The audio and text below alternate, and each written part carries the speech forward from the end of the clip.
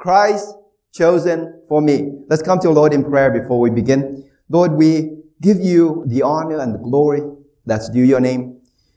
I ask, Lord God, that you would reveal your choice among us today, that you engrave in our heart and in our mind, knowing that we have been chosen for a particular purpose, and not that we have been selected to be in heaven, but there is a process that you take us through. And Lord, I'd rather be in that process than be in the destination. So help us today, Lord, to think and to understand what that means when you are choosing or when you have chosen us, so that we can be effective ministers of your gospel. In the name of Jesus we pray. Amen. Christ chosen for me. Ephesians 1:4. According as he hath chosen us in him before the foundation of the world, that we should be holy without blame before him in love. God's choosing us for a particular purpose, but God has chosen you and I in Christ. Now, when I make this general statement, God has chosen you and I'm making a general statement. Only you can answer the question whether or not, or maybe you can answer the question whether or not God has chosen you in particular. But I'm speaking in general. When God has chosen you, he has chosen you for a particular purpose and for a particular reason, not just so that he said, you are chosen to live forever.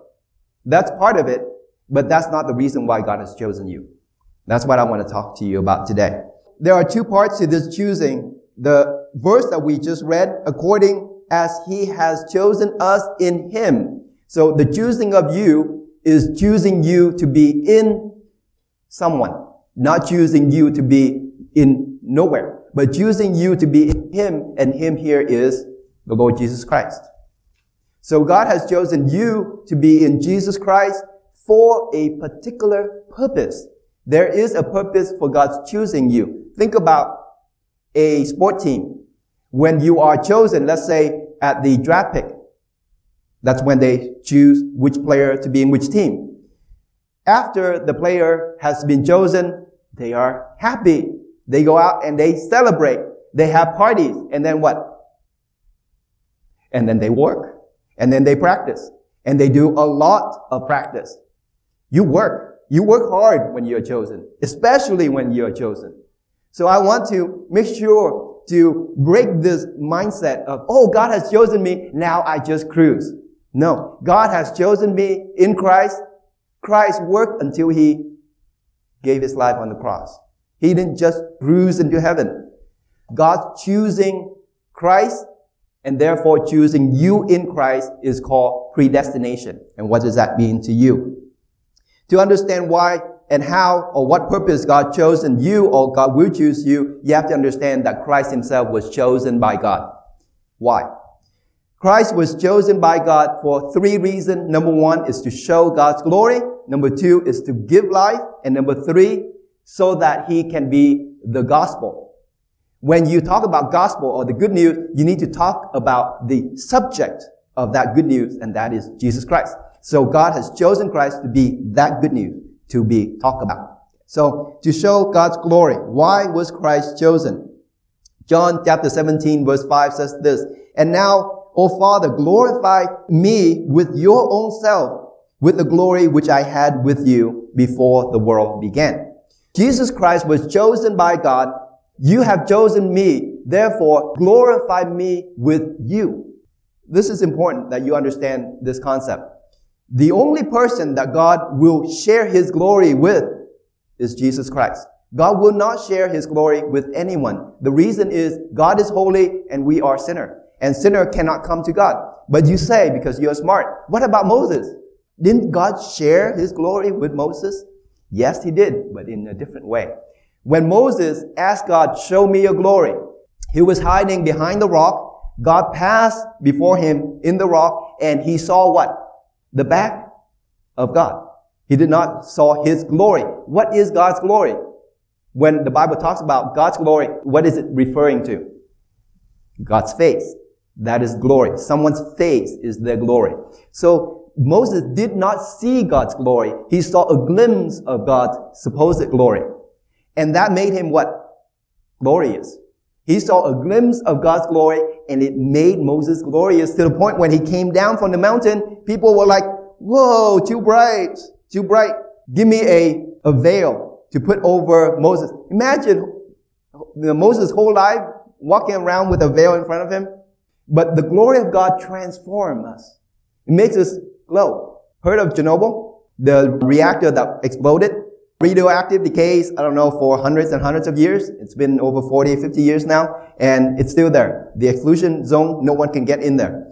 The reason why is the radiation is still there. Radiant radiation. God's glory is radiating through Moses, which caused him to glow. Or the Lord's Prayer here, Jesus Christ, what he's asking God the Father for is different than what God gave Moses. What Jesus is asking the Father for is this embodiment of glory.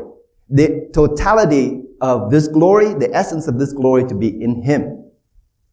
Give me this glory, the same glory that I had when I was with you. Different than the glory that is emanating from God. He's asking for the source of this glory. And what he's saying is that he wants this glory to be in himself, because when Moses gets to people, what happened to the people around Moses? It's too much for him. The problem is when we face the light, it's too much for us. But when the light is inside of us, then we can use the light. So Jesus Christ is asking the Father for the source of this light so that he can shine it in us. We cannot get the light from the outside in, but we need to get the light from the inside out. That is what Jesus Christ is asking. Jesus Christ is asking to have this light. And what is this light? This light, this glory, is the knowledge of God. That is what the light is. The light, any light that you see, any radiation that you see is supposed to expose you to what is otherwise cannot be seen. In this room, if you turn off the light, you can't see anybody. What does light do? When you turn on the light, you can see and therefore understand what is around you. So light comes so that you can understand. The glory of God shone inside of you so that you can understand. You can have the knowledge of God. And this is the act of God in his Trinity. This is how the Trinity works. God is glory. You need to have God because he's the source of life and knowledge is life. But you cannot come to God. So how can God come to you? He takes this person and he allow his glory to be in this person, and that person is the Lord Jesus Christ. The reason why God's glory can be in Christ is because Christ is sinless. None of us is like Jesus Christ. We all have been born in sin, conceived in sin, and God took his glory and put in this sinless body. So now we can see Jesus Christ if he is here. We can see him, we can touch him. So God communicated his glory, his divine glory, in the person of Jesus Christ. But Jesus Christ is not here. So God has to use what? His Holy Spirit. So God is glory communicated through Jesus Christ, and he uses the Holy Spirit to reveal that in each of us. That's how the Trinitarian act happens in us. That is why the Trinity is important, because all, God the Father, the Son, and the Spirit are God in the Trinity. Second reason, he gave life. Christ was chosen to give life. Christ was not chosen so that he can turn around and say, hey, God chose me, he didn't choose any of you, haha. That's not the purpose. But somehow the church has made that its purpose. God chosen us, he didn't choose you guys, so you're all damned. But that's not the purpose of God. It never was. God chosen Christ to give life. That is the purpose of God's choosing. John 10:10, I come that they might have life, and that they might have life more abundantly. So when God chose Christ, he chose Christ so that you and I, we can inherit this life. It was Jesus Christ, the life-giving force of God, incarnate in a person.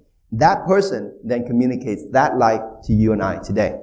So we can see the person, historical Jesus, and say, God has given him life. He, through that person, Jesus Christ, gives us life. And how does he give life? He gives life by having victory over death. If Jesus Christ skipped death and goes into eternal life, okay, just imagine, play that thought experiment. If Jesus Christ did not die and he went to heaven without dying, you know what the problem is? You know what the philosophical question is if that happens? What about death? Death is still there. He never touched death. Death could kill him. It is very important that life has to meet death.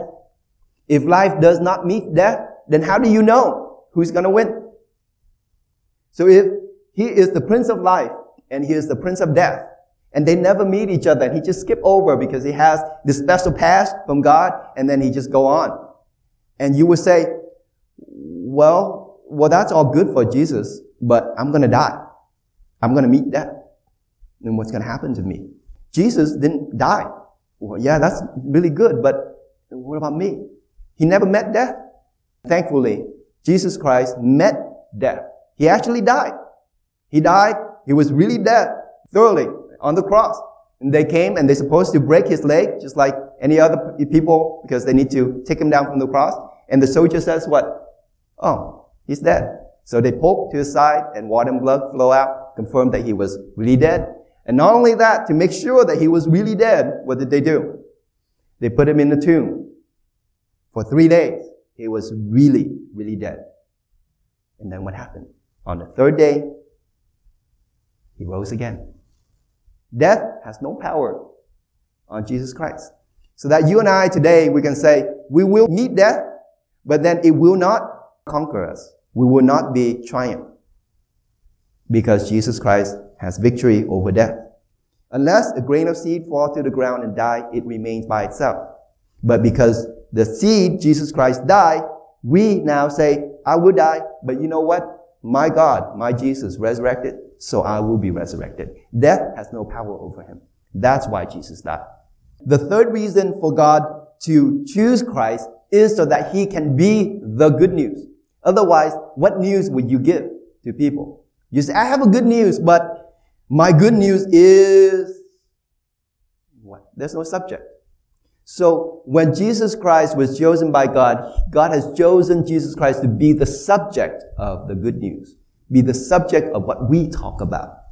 So Jesus Christ became God's blessing to us. Ezekiel 18:23 says this, have I any pleasure at all at the wicked, that the wicked should die, saith the Lord God, and not that he should return from his way and live.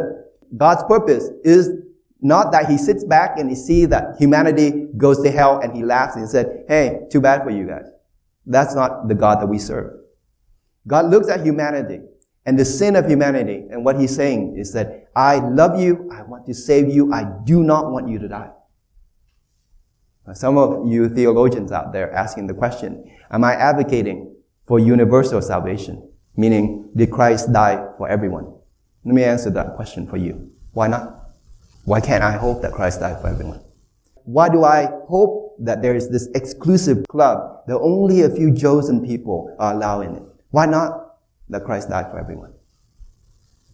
I let that stand. But I believe that when God says he's not willing that any should perish, but all come to repentance and to salvation, I want to really break this mindset of us and them, the chosen and the not chosen, the blessed and the cursed.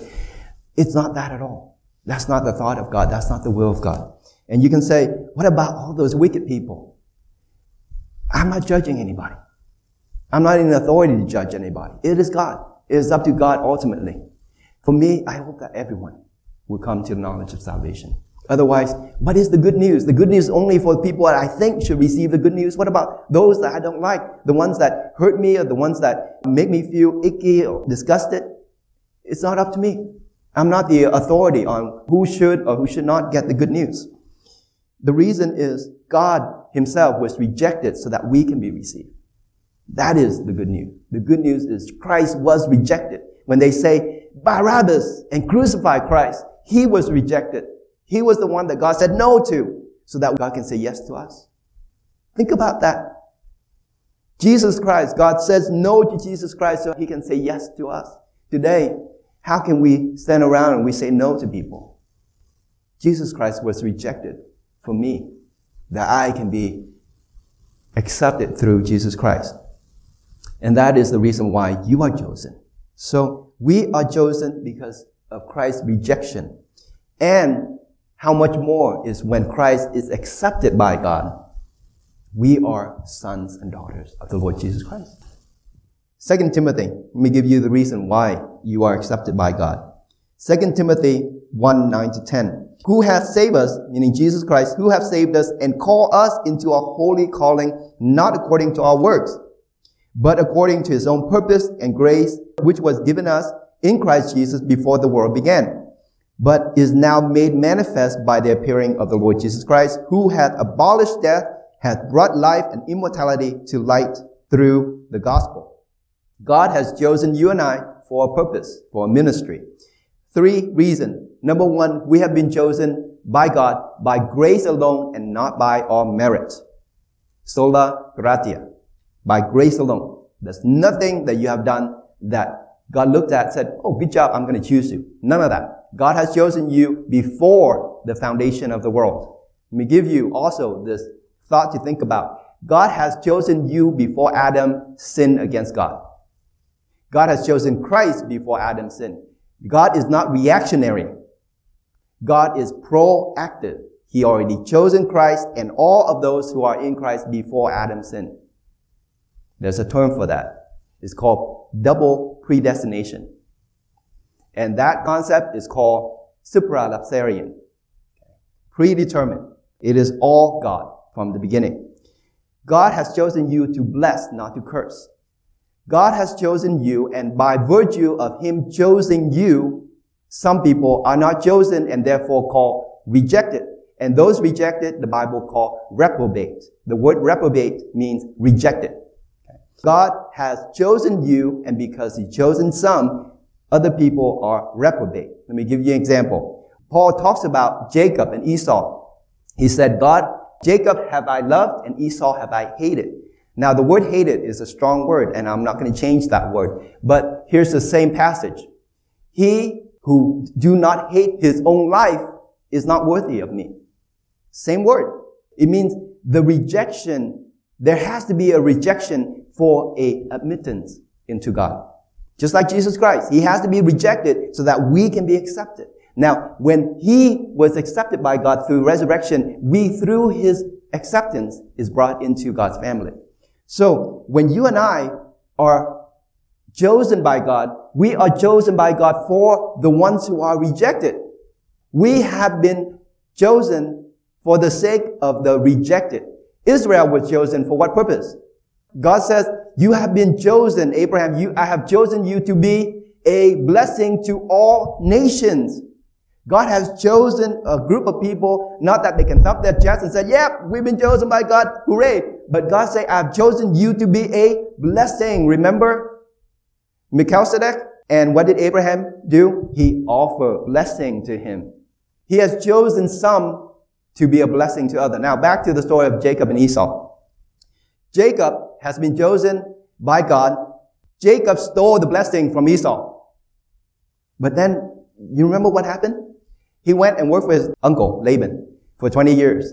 And then he got sheep and goats and camel and all kinds of blessing and manservant and maidservant and sons and daughters and wives and concubines and all of these people. And then on his way home, he saw his brother Esau coming to meet him. And then what did he do? He said, my brother, I want to bless you. And Esau received that blessing from Jacob. You see, God has chosen us to be a blessing. Not so that we can say, hey, God chose me, he didn't choose you, too bad for you. That's not the purpose. God has chosen us to be a blessing because we have a purpose. There is a purpose for us in this life. Not that God has chosen us, we get to go to heaven and we look down at all these people that God didn't choose and we can laugh at them. That's not the God that I know. God has chosen you and I so that we serve his purpose. And his purpose is to, number 1, reveal the gospel. The gospel is Jesus Christ. The gospel is that he died for our sin, he was buried, he rose again. All those who call upon him will be saved. That is the gospel. We have been chosen to reveal the gospel of God. Number 2, we have been chosen to live a life of holiness and in love to show the glory of God. Eternal life is the happiness that exists in us. Now, look at each other. Look at each other. I want you to ask, is the person that you're looking at happy? The reason why you're not happy is you don't know God. The word happy is the same word as eternal life. And here in John 17:3 says, this is eternal life, that they might know you, the only true God, and Jesus Christ whom you have sent. That is happiness. Knowledge of God is happiness. If you know God, you can stand up here and give the testimony, I'm quitting, but I'm happy. Because you know God. You know that all those who put their trust in God will never be ashamed. That God will never take his hand off you. Even though I walk through the valley of shadow of death, I shall fear no evil, for thou art with me. Happiness is more than just the sum of possession that you have. Happiness is more than just everything is going right in my life. Happiness is something that is deeper and is internal. Happiness is the recognition of who God is. That's what happiness is. And that's what he wants you to have, because it doesn't matter what you say. People look at you and they know whether or not you have eternal life. They see in your life, in your face, and in the way that you interact with each other. They will know. And that's your testimony. That's your witness. That's your purpose. That's why God has chosen you. Let us stand. Let's come together in prayer. Father, may your will be shown clearly in our lives. And may we become the reflection of this glory that was in the Lord Jesus Christ. Be glorified, Lord God, in us. Allow us to come to the full realization of your choice that you have made in Christ Jesus before the foundation of the world. That we should be holy and that we should be in love. God, I ask for everyone who is standing in this room that come to the fullness of this purpose that you have for us. And may they shine brightly, may they grow and have the full knowledge of who you are in Christ Jesus. Amen.